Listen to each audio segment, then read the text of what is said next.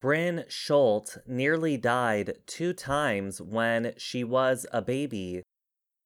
At one point, she needed emergency surgery for bleeding in her brain. No one knew what was wrong. Then, a test that looked at her full genetic details found a rare bleeding disorder. Catching the disorder early saved her life.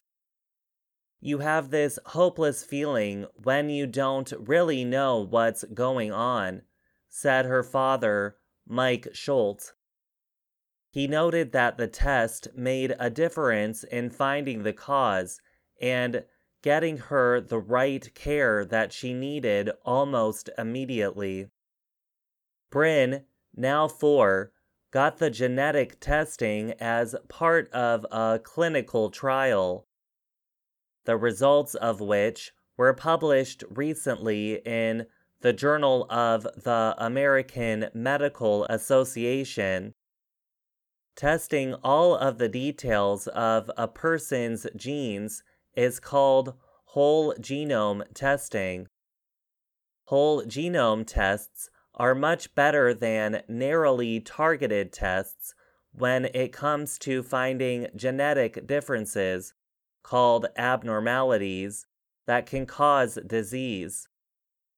The study found 49% of these abnormalities, compared to 27% with more commonly used tests targeting only some genetic diseases. Whole genome tests could solve the problem of doing several narrowly targeted tests on babies, which still might not find the disorder. Experts warn there are some problems because labs vary in how they understand results. Also, whole genome tests are costlier and less likely to be covered by insurance. But researchers hope that whole genome tests will at some point be used for millions of hospitalized babies with rare and difficult conditions. The U.S. National Human Genome Research Institute has found that around 350 million people around the world live with rare disorders. And it found that about 80% of the more than 7,000 conditions are genetic.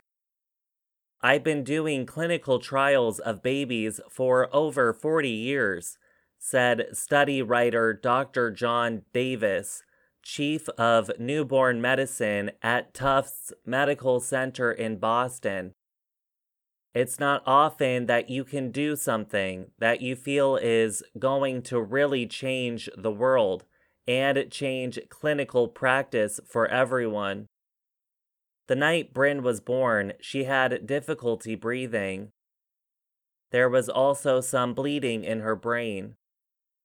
So doctors gave her blood transfusions and tests for different bleeding problems.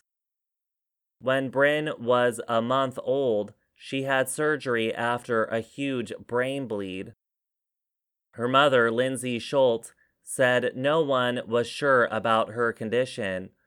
I don't think we slept. I mean, watching your child nearly die in front of your eyes twice is a memory I'll never erase, she said. Then the Schultz family learned about the clinical trial. Bryn and both parents got the whole genome testing.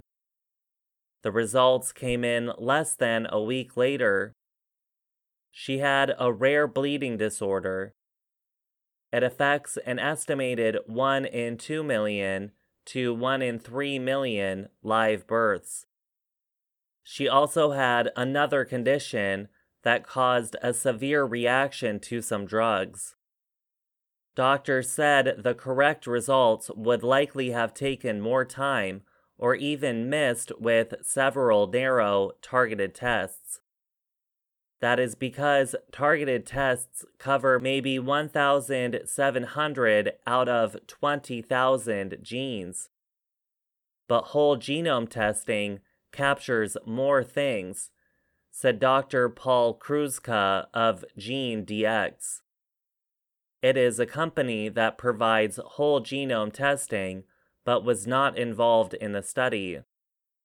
Dr. Jill Marin is a study writer and a chief of children's medicine at Women and Infants Hospital in Rhode Island.